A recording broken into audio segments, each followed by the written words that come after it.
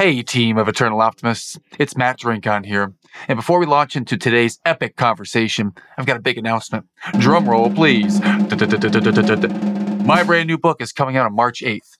And perhaps even better news, you can get it for only 99 cents on Amazon that day. We don't run ads on the show.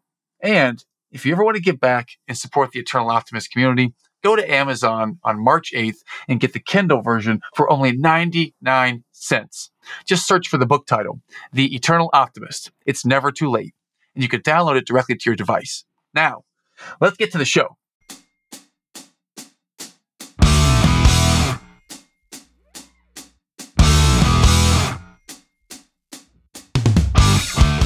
Welcome to another episode of the Eternal Optimist podcast. I'm your host, Matt Drinkon, and I am here with Ronica Cleary. Ronica, she's humble. She's not going to say this, but I'm going to say it. She's famous. She's a celebrity in the journalist circles. She's badass because we just started talking and she just gave me an authentic dose of her. So get ready for a great conversation today with an award-winning journalist, Ronica Cleary. Ronica, how are you today? Hi, Matt. I'm doing really well. Thank you so much for having me today. Real pleasure. When you say you're doing really well, what do you mean doing really well today? Why do you say that today? Pretty basic things that a lot of people can't always say. I'm healthy. I have 3 healthy children. I'm married and my husband's healthy. My parents are alive. I turned 40 this year. And I had a moment where I said, I have both of my parents still on the planet at 40 years old. There were times I wasn't sure that would happen. So I think I'm doing pretty well. Awesome. I love that. I'm hearing gratitude throughout your answer. And I just super appreciate that about you already. And if we had to just start with what are a couple of bullet points that our listeners might want to know about you to frame our conversation today? Number one, your point about gratitude, that is a very important part of my life. I think it's essential. So gratitude is a part of my daily mantra and living. But some of the things that you were kind enough to mention in my intro, the characteristics from my career that identify me as well. I am a former White House correspondent. I don't think I won any awards when I was a journalist. You said award-winning, and I feel like I'm compelled to correct you, but I was a White House correspondent. I'm an award-winning publicist, so I'm going to hold on to that and be not only filled with gratitude, but also truthful and try to not mislead people, even though that's such a small little detail that doesn't matter, but it helps me put my head on the pillow at night. I'm a former White House correspondent. I run a PR agency. I am a working mother of 3. I always say entrepreneurship and motherhood are not for the faint of heart. And I'm married to my husband. I met him when I was 20 years old and we're still together. So, wow, half your life. Oh, that's so cool. So cool. And I so appreciate that you corrected me. And I find that many journalists, they actually don't go deep into details, and you find the granular details. And that makes me love you even more because I love the granular details. This is great to hear someone that's going to hold me accountable to the detail. They'll go into details about other people. They're happy to take apart other people's lives, but they don't really like to take apart their own. That, I think, is the thing you'll find with a lot of journalists. I just figured I'm still really proud of my journalism career, and not winning any awards is a badge of honor because I think I was pretty good. Mm-hmm.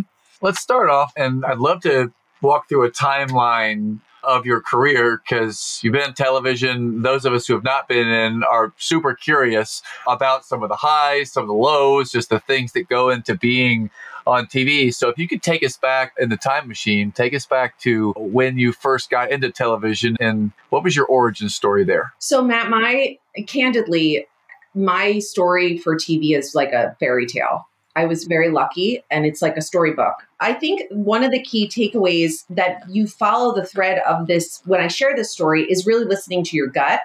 And I think there's been times in my life where I've lost my way there and lost my intuition. But through this story, I was definitely in touch with my gut. So I went to grad school to pursue a career in television. I did co-ops in TV, and I did the co-ops and I hated them.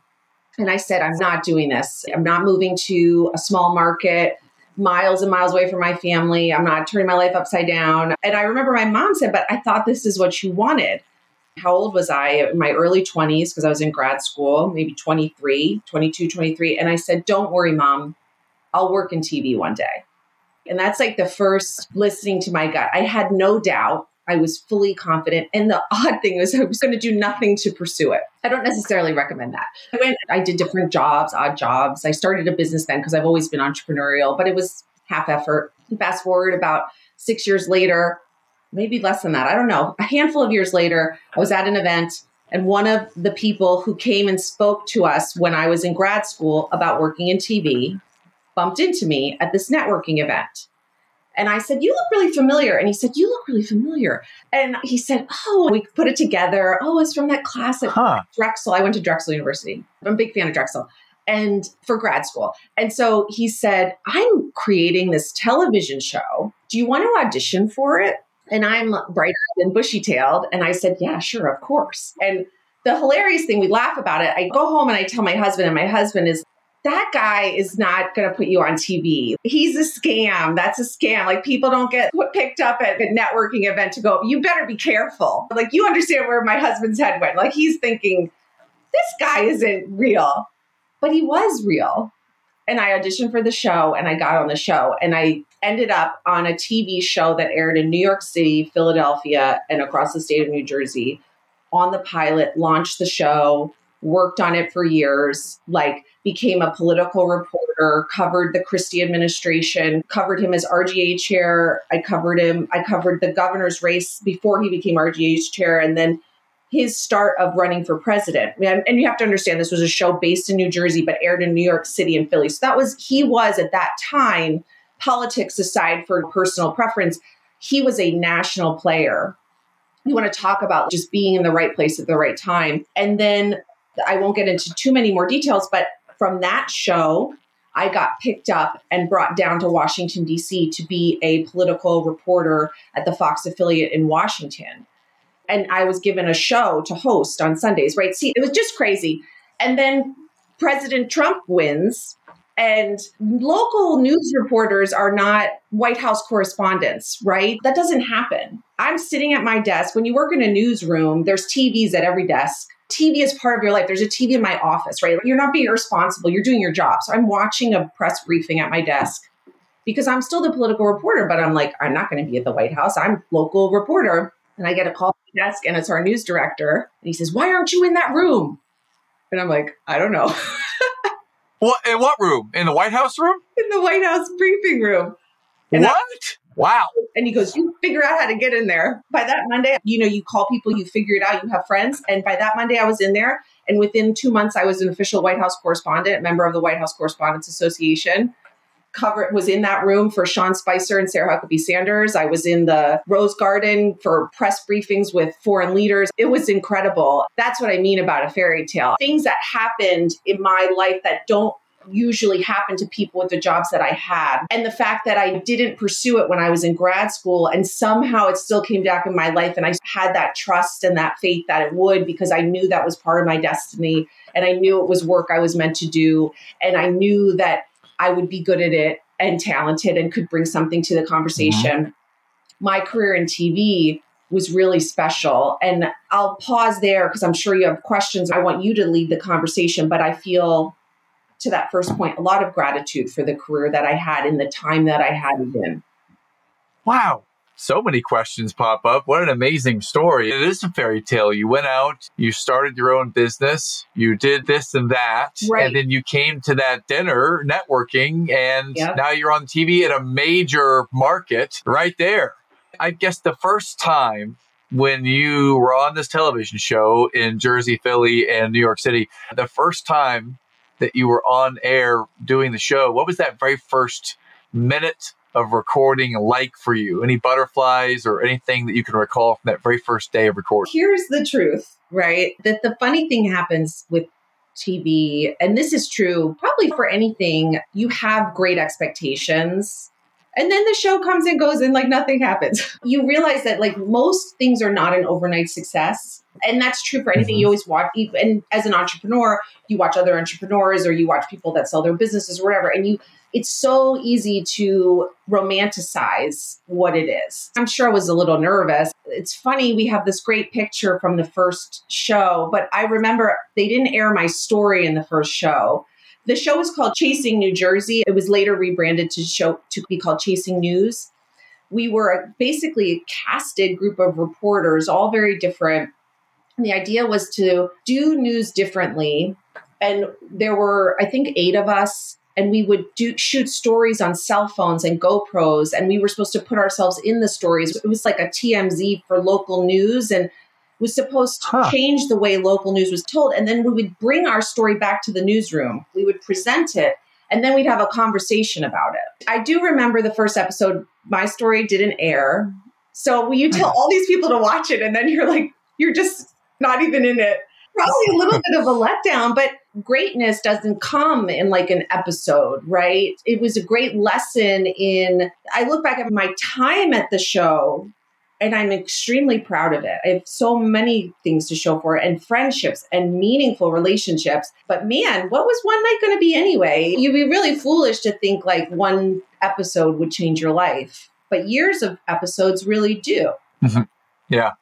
Thank you for diving in. Man, what a letdown. I imagine if I'm on TV or on the news, whenever that does happen, it's rare. When it does happen, I tell everyone, hey, watch this. Oh, man, I can't believe that they didn't air your first show. Back there, Ronica, what is this? What did we spend time? What are we doing? I don't know. It's very funny. Who cares? One more question around that period. On your first show, what's a story that you may have created or covered that you still remember to this day that's had an impact on you over the years?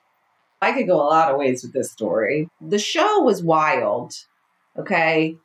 It was really, reinventing news is an understatement. And so I think if I want to talk about the most meaningful stories in my career, I don't know that I could pick just one, but I went to one of the first Trump town halls in New Hampshire, so they would fly me places.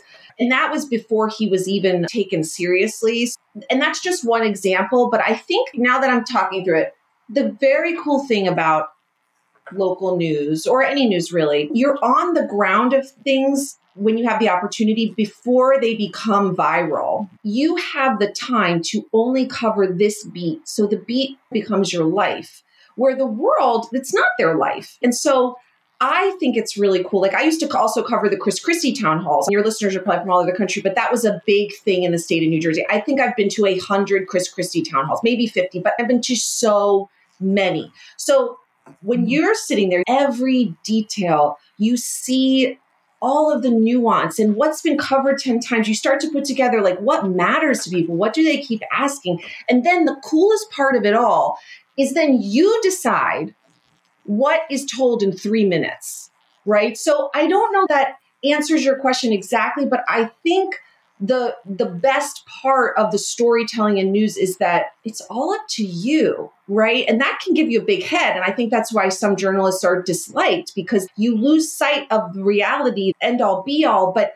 I can see how it happens, because you're the one that goes to a 2-hour event and then you decide what the listeners and the viewers see, because they don't have the time to do that. It just changes you, but it's really cool. And I think if you don't let yourself get a big head, it's incredible. And the only thing I will say, sometimes it's hard to have conversations with people because your whole life is this like one person or one beat or one thing. And then you're supposed to go to a cocktail party and talk about the weather. You're like, I can't talk about anything else. I was thinking of some stories that are just wild that I don't think we need to get into. But I think that answer more speaks to the type of... Can we get into one of them, or one that's on the fringe of wild? Something from the day that really anchors in the mind? Yeah, okay. There's an expression in TV news. It's called pics or it didn't happen. So if you don't have pictures or images or video, we will never cover it, okay? When you pitch a newsroom, if there is something extremely visual or something that the reporter can do with the source or story, it's almost definitely a yes, because we need those pictures or it didn't happen. So one time I covered, this was before I was in a politics beat. This is when I was general assignment. I covered an awake breast augmentation. And I am in the operating room with the doctor and the woman. And she's got a sheet up here, almost, yeah. And I'm on this side of the sheet with her head. And the doctor's on the other side doing the surgery. And I swear to you, I am interviewing her with my cameraman. We're talking back to the newsroom. They're asking her questions. It's unbelievable. Unbelievable. It was like ridiculous. So my stomach is turning a little bit. Like I'm a little bit queasy thinking about like she's getting cut over there and you're talking to her over here. Ask her, wow. I remember telling my producer, my executive producer, I'm like, I have this story. And he's, yes, you have to do that. Like you, of course you have to go. You have to do that. Yes. Wow. How do you get used to the nerves of asking challenging questions or just being out there trying to come up with questions and figure things out? How did you normalize that and become comfortable with that? Number one, I don't think it matters. When you do public speaking, I did public speaking. I taught public speaking before I worked in TV in those years where I was bouncing around. I think one of the greatest things that we can learn is that the things each of us say are not that important. No one's listening that closely. That can remove the fear. And everybody's asking questions. People are half listening. Your question is fine. You're smart. If you make a mistake, it doesn't matter. No one remembers. I really have a strong belief in this concept of being perfectly adequate. I know you said you have perfectionist listeners, but I think the idea of something being perfectly adequate is essential, like to carrying you through life, because when you get so caught on perfection, it becomes counterproductive. And so when you're worried about a question is perfect, there is no such thing as a perfect question. The question needs to be perfectly adequate. And that is all you need to carry you through the day. That doesn't mean I don't believe in doing great work and being proud of your work. And I learned that from my executive producer at Chasing News. I don't want to take credit for it, but that principle is life changing. And that doesn't mean you're never like a little nervous or something, but when you really step back and look around and you're like, that question was perfectly adequate. You know what? My question is perfectly adequate. Let's move on and ask the question and get our jobs done. Let's not get stuck in fear of perfection and do nothing. So I think that kind of really helps. And that was a nugget of pure gold. Thank you. That was fantastic. So perfectly adequate, a great frame. I've never heard that before. That's great, great frame. Well, thank you. I give credit to my old executive producer, Jerry. He used to teach us that. I'll never forget it. And I teach other people that. Yes. Another question, moving forward to the White House correspondence days. And I'm super impressed, by the way, when the boss said, figure out a way to get in that room, and you did it. It just shows that you can figure stuff out. Kudos to you, my friend. That's awesome. How about the first time you're in that room and there's all these big, like, public figures in there and you get to ask your first question? Was there any nerves or anything you can take us back to that day and share your experience? Yes. So that's funny. That room was wild. That was a wild experience. And I was in there during a time that it will probably never be like that again. The White House briefings used to air on C-SPAN and no one watched them, right? And then suddenly you are now in a room that's standing room only, shoulder to shoulder. And so while I don't want to say that some of the big names, I think intimidating is the wrong word, but it certainly is a news person. It's very exciting and you feel extremely awesome. I don't know if proud's the right word, but you're like, wow, I'm in here too. But you're also standing next to a bunch of people you never saw in your whole life from random outlets that you never heard of. So in a weird way, to me, it took the fear out of it, because maybe if I was in one of those seats and the room was pretty empty and it's only the most famous people on the biggest networks in the world, then you're like, oh my gosh, but now you're just in there. Everybody's climbing over each other. There's no room to breathe. So I think you were just so desperate to get a question because you need to get questions or your boss is going to stop sending you, right? There's no time to be afraid. There's no time to worry. You just have to ask questions. Now, here's the thing about that time.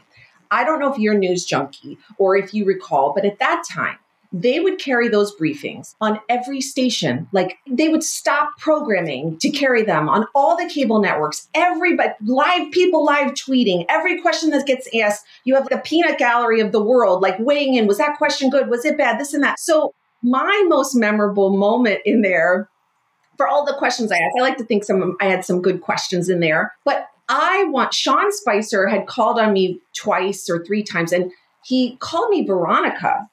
Maybe, I don't know if it was the first time, I don't know when it was, but he says, yes, Veronica, because it's their job. If you're in that briefing room and you have a hard pass, we're doing a service and they're obligated to provide that service. They should want to know the names of the people who have, it's called a White House hard pass. That means you are a named member of the White House Correspondents Association. You are a part of the group. You're not in there by accident. You didn't kick and scream your way in. And so to Sean's credit, even though I'm the local news gal, I'm going to call her by name. But guess what? My name is not Veronica. My name's Ronica. So my whole life, I politely correct people. And I say, that's Ronica. So you're in that room you're not watching across America. You're just there. And I'm like, this is my chance to talk to Sean. And so before my question is going to be asked, I'm going to politely correct him and say, thanks so much, Sean. Just so you know, my name is actually Ronica with an R. And he goes, okay, thanks, Ronica. It's a very cordial, non-politically charged. No one, it's not journalists against politicians, none of that. The Twitterverse took it that way. And I'm just blowing up. And they're like, What? You tell him, you get him. He should know your name. And I'm just like, oh my gosh, I'm just trying to do my job here. So that's not a memorable question that I asked, but I'll tell you, it was just funny. And when news is so divisive today and charged, and I'm sitting there, and then suddenly for just a moment, maybe 5 minutes, then I'm in it. Like I was picking a fight. And all I was doing was just trying to correct him on my name. So that was just a very funny memory where I'm thinking, I'm getting all these comments and people are like, you get them. This is so weird. I don't know. I'm with you. I'm with you from someone whose name is chronically misspoken. Drink on. Everyone says it wrong. Everyone spells it wrong. So I'm with you. And it doesn't seem impolite or mean or politically divisive. Thanks, Ronica. It's drink on. Thank you. That doesn't sound like it would be the viral tweet of the day, but you know what? You're in the White House Correspondents Association. You're in the room. And that's the thing, too, when I talk about the perfectly adequate, what you also realize when you're being watched under a microscope, even if something is perfect, you could argue, an etiquette a person could have watched that exchange and said, that was perfect. That was polite. And both parties respected each other. And then the world, through some microscope, decides to turn it into something else. And I also think that's why I go back to the idea of not holding yourself up to this standard of perfection, because perfection is really defined so differently by everybody that you can't get so caught up in it because you still won't please everybody. It's just frugal. It's a fool's errand. But yeah, I asked a handful of questions in there and I made some wonderful friends. And I also met a lot of people that I wasn't too fond of. And I wrote a piece about my time in the White House Correspondents Association for USA Today. And when I left the White House and my job in journalism. And I'm very thankful for the highs and lows of it, because it's not like that today. People aren't stopping in the middle of the day to watch the briefings. Now you have your traditional sort of political wonks and people who love it, which I think is great. But that was such a unique time in American history when I got to be a part of that history in just a small little way. And I'm so thankful my news director called me at that desk today and told me to figure it out, and that I didn't let it scare me, and that I figured it out and I got in there. Yeah. Oh, I love it. You have this tenacity just to go and figure it out. And I love the way that you can have a mindset of perfectly adequate and be really into the detail and be super focused, because you have both those. And I appreciate that about you. And I don't think they're counter. I don't. Yeah. They're complementary, if anything. Yes, I think so too. And make you succeed more. Absolutely. I'm curious, as you transition from the White House Correspondents Association into running your practice now, I'm curious about how your identity shifts over time as you go from a TV show, local news, White House, to what comes next. Can you talk a little bit about shifting identity and what that was like? It's been like for you, Ronica. So that was very hard. I believe, like I said in the beginning, I believe in gratitude and all of being optimistic and all that, but I really struggled.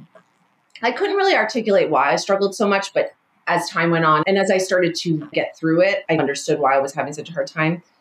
So, when you're in television, remember how I said it's hard to sometimes have conversations with people, especially when you're a beat reporter, because it is your life. It is all you do. It is all you think about. You don't want to take vacations, because I was home on vacation. This still haunts me. The one day Anthony Scaramucci led the press briefing when he was press comms director, 10 days, I was home in New Jersey that day with my parents. I'm like, oh my gosh, I can't believe I'm not in there right now. And that's why you don't want to take vacations. You don't know what you're going to, I still regret that. How silly is that? I'm like, oh, I missed that stupid briefing. I wasn't there. How could I take off vacation? How could I not have known that he was going to show up that day? When it is your life, it is your identity. And the thing is, whether or not people think of it as prestigious, everybody knows it.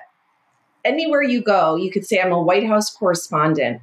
And people know what that is. They may have different takes on it. They may view it differently, but there's no question of that. When work is very important to you, that gives you an identity very quickly and very easily.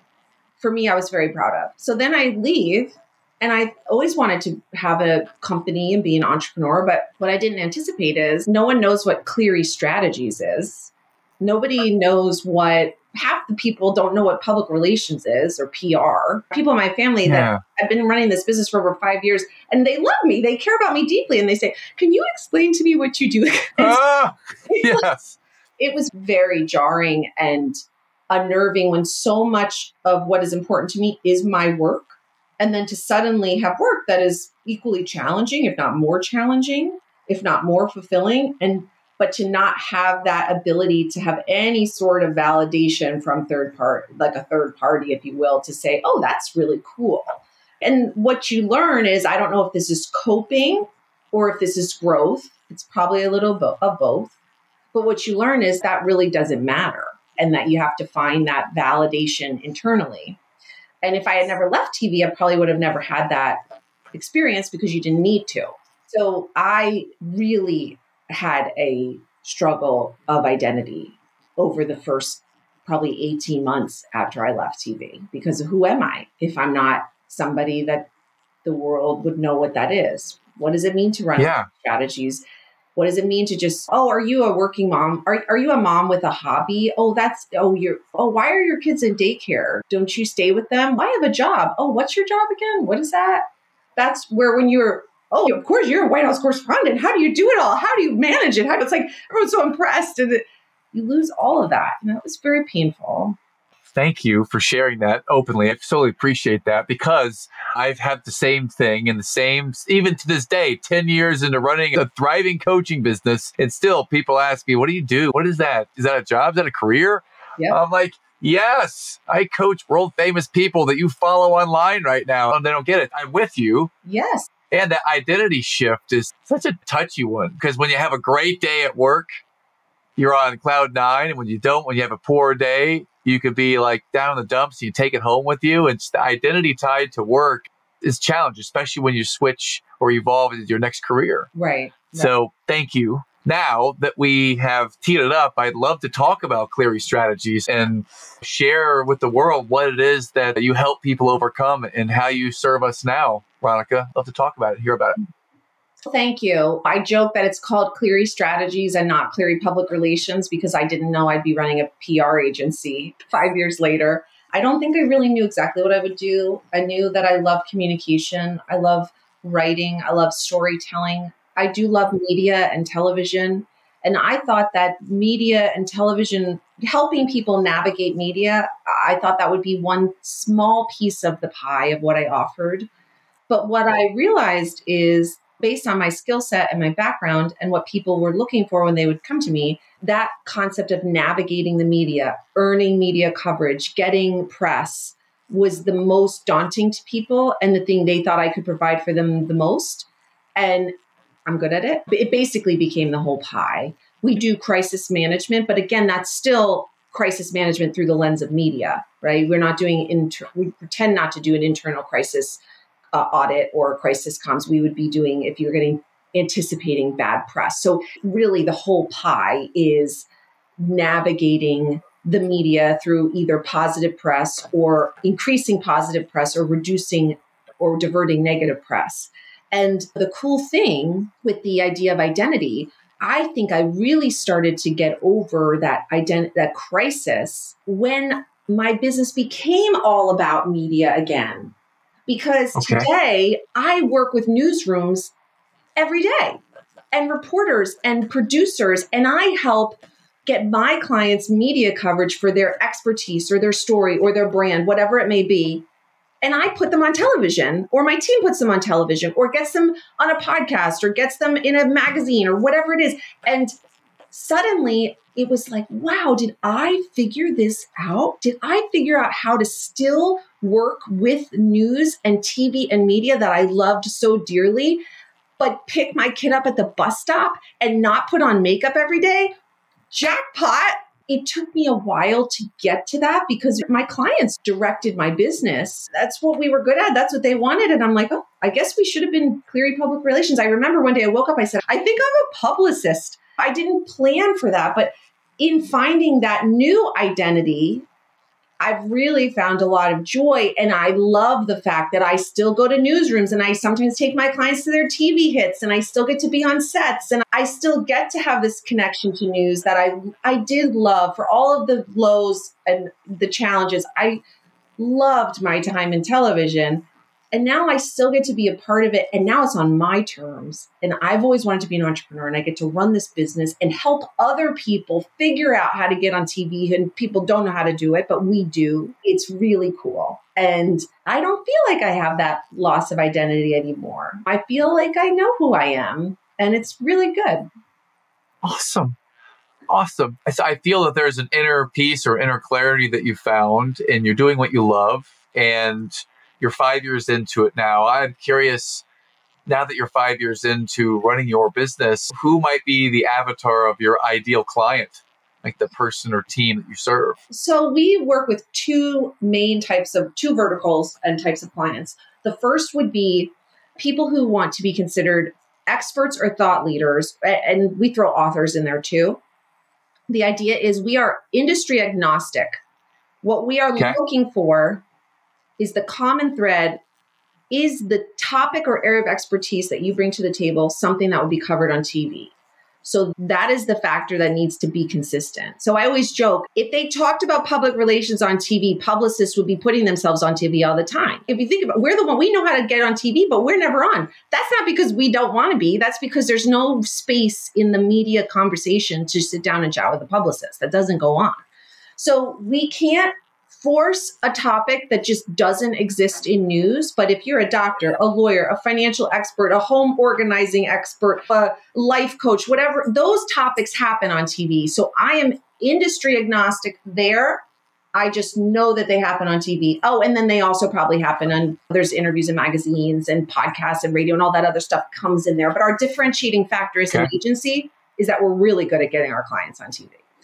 And then the other vertical would be a brand looking to earn press with a focus on the founder's story. So the idea is they're small to mid-size where the founder is still part of selling the product and we can book that founder to tell that story and then elevate the brand as well. And so those would be the two types of clients that we work with and that we love. And then if you're in crisis, we don't want to tell you what kind of client they are because we keep that under the NDAs, but we can also help you push back on reporters, do all the things that we did when I was a White House correspondent covering politics. I know how crisis is covered. I know what they're looking for. I know the gotcha questions. I get what their mind is, and we can help you diminish the coverage, maybe get no coverage, redirect the coverage, manage the coverage if it's bad. We do all that. But that's the clients there are kept quiet. Wow. Super cool. So we know who your ideal client is now. People want to be thought leaders was the way that you first framed it. And the second type is someone who is an owner or a founder looking to get press on their story to help grow the brand. So love those. Is there a dream client out there? You think of, I look at them and that's the dream client for me? For me, I'm just looking for people who get the fact, and this is part of my job as a founder, right? You have to educate clients and potential clients. It's very important to me that people understand that public relations is not like a sales silver bullet. And so I love all my clients. There's no like dream client. If you have budget and you get that this is a long-term investment and you have a story that's TV worthy, you're my dream client. Yes. And so I think I see red flags in potential clients. For me, I always say we choose our clients as much as they choose us. For me, I've had a conversation I remember I had a conversation with a client. She said, we try to do minimum 6-month contracts. She said, yes. We do 1 month. And if I get that sale from the placements, I could pay for the next month. And I say, this is not the right time to invest in public relations. There are a lot of great clients that I would love to work with. It's fun to work with people who haven't done much press yet, but have all of the right pieces. It is a little more challenging when you take over for somebody that maybe had a bad experience with a PR agency and then they want you to right all the wrongs or something like that. So It's a very long-winded answer, but no dream client really just, they understand that we're building credibility over time. They have all of Okay. these studies for advertising that say you have to see the commercial 10 times or 10 times before you would buy the Yeah. product, right? And you still have to be the right customer for the product. They should do those kinds of studies with media placements for press, because it is the same concept. There is the understanding that the placements we do have a greater impact because they're earned media versus a commercial, where the difference between the used car commercial or the doctor who's being interviewed on the news, you're like, oh, well, that doctor must be really smart. The news is having him on versus I paid for the commercial. So I think that we create credibility faster than with paid ads, but it's still a slow process, right? So you can't expect like a month of PR to change your sales pipeline. And if you do, you're not the right fit for PR. But if you get that we are increasing your credibility, we're building your brand awareness, we're creating great content from you from all these media placements to increase loyalty with your current customer base, to have more reason to come back and to see how established you are a great client. And then, oh, you happen to be an expert in a field that's really popular and talked about in the news, or that people are interested in, or super trendy, or whatever it is, then let's go. I'm ready for it. Absolutely. Ronica, how can we find out more about you? Where's the best place to find you, to follow you, to get in touch with you? Give us your places we can find you, please. So I married my husband for many reasons, but one was I thought Cleary was such an easy name. Unbeknownst to me, Cleary autocorrects clearly on all computers. So just number one, visit us at Cleary Strategies, but make sure it doesn't autocorrect. It is Cleary, clearystrategies.com. That's where all of our information is. And you can find me on pretty much all social media platforms at Ronica Cleary. And from there, in all of my bios is a link over to the Cleary Strategies social pages as well. We're pretty active on social. You can see examples of our client wins. You can see the type of placements we do. We put it all out there. Every month we put graphics of all the outlets where our clients were placed. No secrets, no hiding behind fake numbers. We have a slower month. We don't care because it's not a reflection of our work. It's just a reflection of the market at that time or the media landscape. And so we just put one out yesterday. And so if you're curious about what does a publicist do, where do they get placements, you can see all of that on our agency pages, and you can see the types of TV hits and magazine placements and podcasts and all that stuff that we do. It's pretty active, and we like that to be a sales tool for us. It's a fantastic sales tool because I'm looking at it right now, and it is in depth and it's personal and there's pictures and it's visually very stunning. Clearystrategies.com. I like to go first thing anytime I go and look at someone's website, go meet the team and see what their values are. So I'm looking at your meet the team. This is great. I love all the pictures. And then the mission is right here to serve our clients and to serve the media. And then it goes through leading through a journalist lens. And I love everything about it. So it's a really good first impression seeing you online. This is good. Thank you. It's always hard to gauge your website, right? Because you created it. I didn't make it, but you're like, does this look good? I don't know. Yeah, I think it's pretty cool. It's good. It's been a real treat. I've got a couple of final up questions just to get your personal flavor on some of these questions I like to ask everyone. One of them is, if you're a reader, if you read books on a regular basis, or if there are any books that have had an impact on you and your world, what might be one or two books that have impacted your life? I actually just read, I think last month, I just read The Four Agreements. It's one of those books that I feel like everybody talks about. And you're like, I was at a bookstore. I was at the Public Relations National Conference. And I went to a bookstore with some people. And I said, this book is, I need to read this book. If you're not familiar with it, it's a way to think about life and guide you through life, I think, to be more successful. And I think the most popular of the Four Agreements is don't take anything personally. When you read it, it's such a great reminder that most of the time it's about them. It's not about you. I love that reminder. That was my favorite takeaway from that book. I read a lot of books by female small business owners. Like in my network, there's a lot of people that self-publish, or they don't self-publish, but maybe they're lesser known authors. And I could give a plug to one of my clients. She wrote a great book, One Bold Move a Day. Her name is Shauna. Okay. And it's a great book about this concept, take one bold move a day. And she takes you through how that can change your life. But with that, what brought that to my head is I like to read books of potential clients. It's a great sales and networking tool. And so if I Yep. see someone in my network that's written a book, I'll read the book and I follow up and I send them 5 or 6 points that I loved about the book.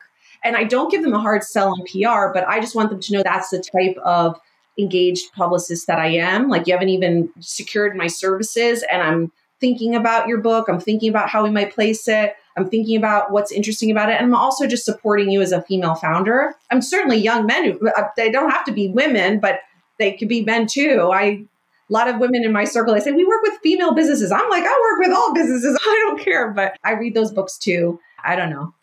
Hopefully those are some good examples. Both of those books were It's a great. great example. I love the name, One Bold Move a Day. Can you repeat her name? Shauna, like she always says Shauna, like Donna. Shauna Hawking, Shana. Here, oh my gosh, she's going to, here we go. Let's see. I have this pile. You got it? You got a visual for us? All right. Oh my gosh, this is great. Look at you. I'm doing my work. I'm always doing my work. So this is the book. And you could see, it's funny. I know you said maybe visual. When I read these books, I tab everything that could be a potential news angle. And then that way I can go back when I'm like, okay, what can we pitch here? What can we do to make her newsworthy this month, right? Or whoever it may be. But like I said, now I like to do this with people who aren't necessarily my clients, right? Because I just think it's a great way to connect with people and to support people and to learn about people. And then also sometimes on a rare occasion, I have read a book where I think, oh, I don't really want this person to be my client. It's all very helpful. And I don't know. And here we go. Look at me with all these plugs. This is another one of our clients, The Ultimate Guide, Okay. A to Z of detoxing. Wow. You got to look at the YouTube video, those of you listening. This is super cool. She's showing some really cool books. Thank you, Ronica. Sophia Goucher, she's a non-toxic living expert. Again, though, the nice thing about this little part of the conversation, I know we're wrapping up, is your listeners also see we represent a wide range of experts. That's why I say really industry agnostic, from a author about thinking about one bold move a day to non-toxic living expert. But those are all topics and everything in between that they talk about on TV. So that's why I also wanted to share those, just because you get a feel for who we represent in the wide range of clients. No, I love it. If you have any more sitting right there next to you, feel free to show more. I'd love to tag them all and give all of them some press. So thank you for sharing your books. And I love it because I actually have the 4 agreements on the shelf. I love it. And the one that really stuck out to me was be impeccable with your word. It like kind of connects you back to my dad. And yeah, that was always the thing.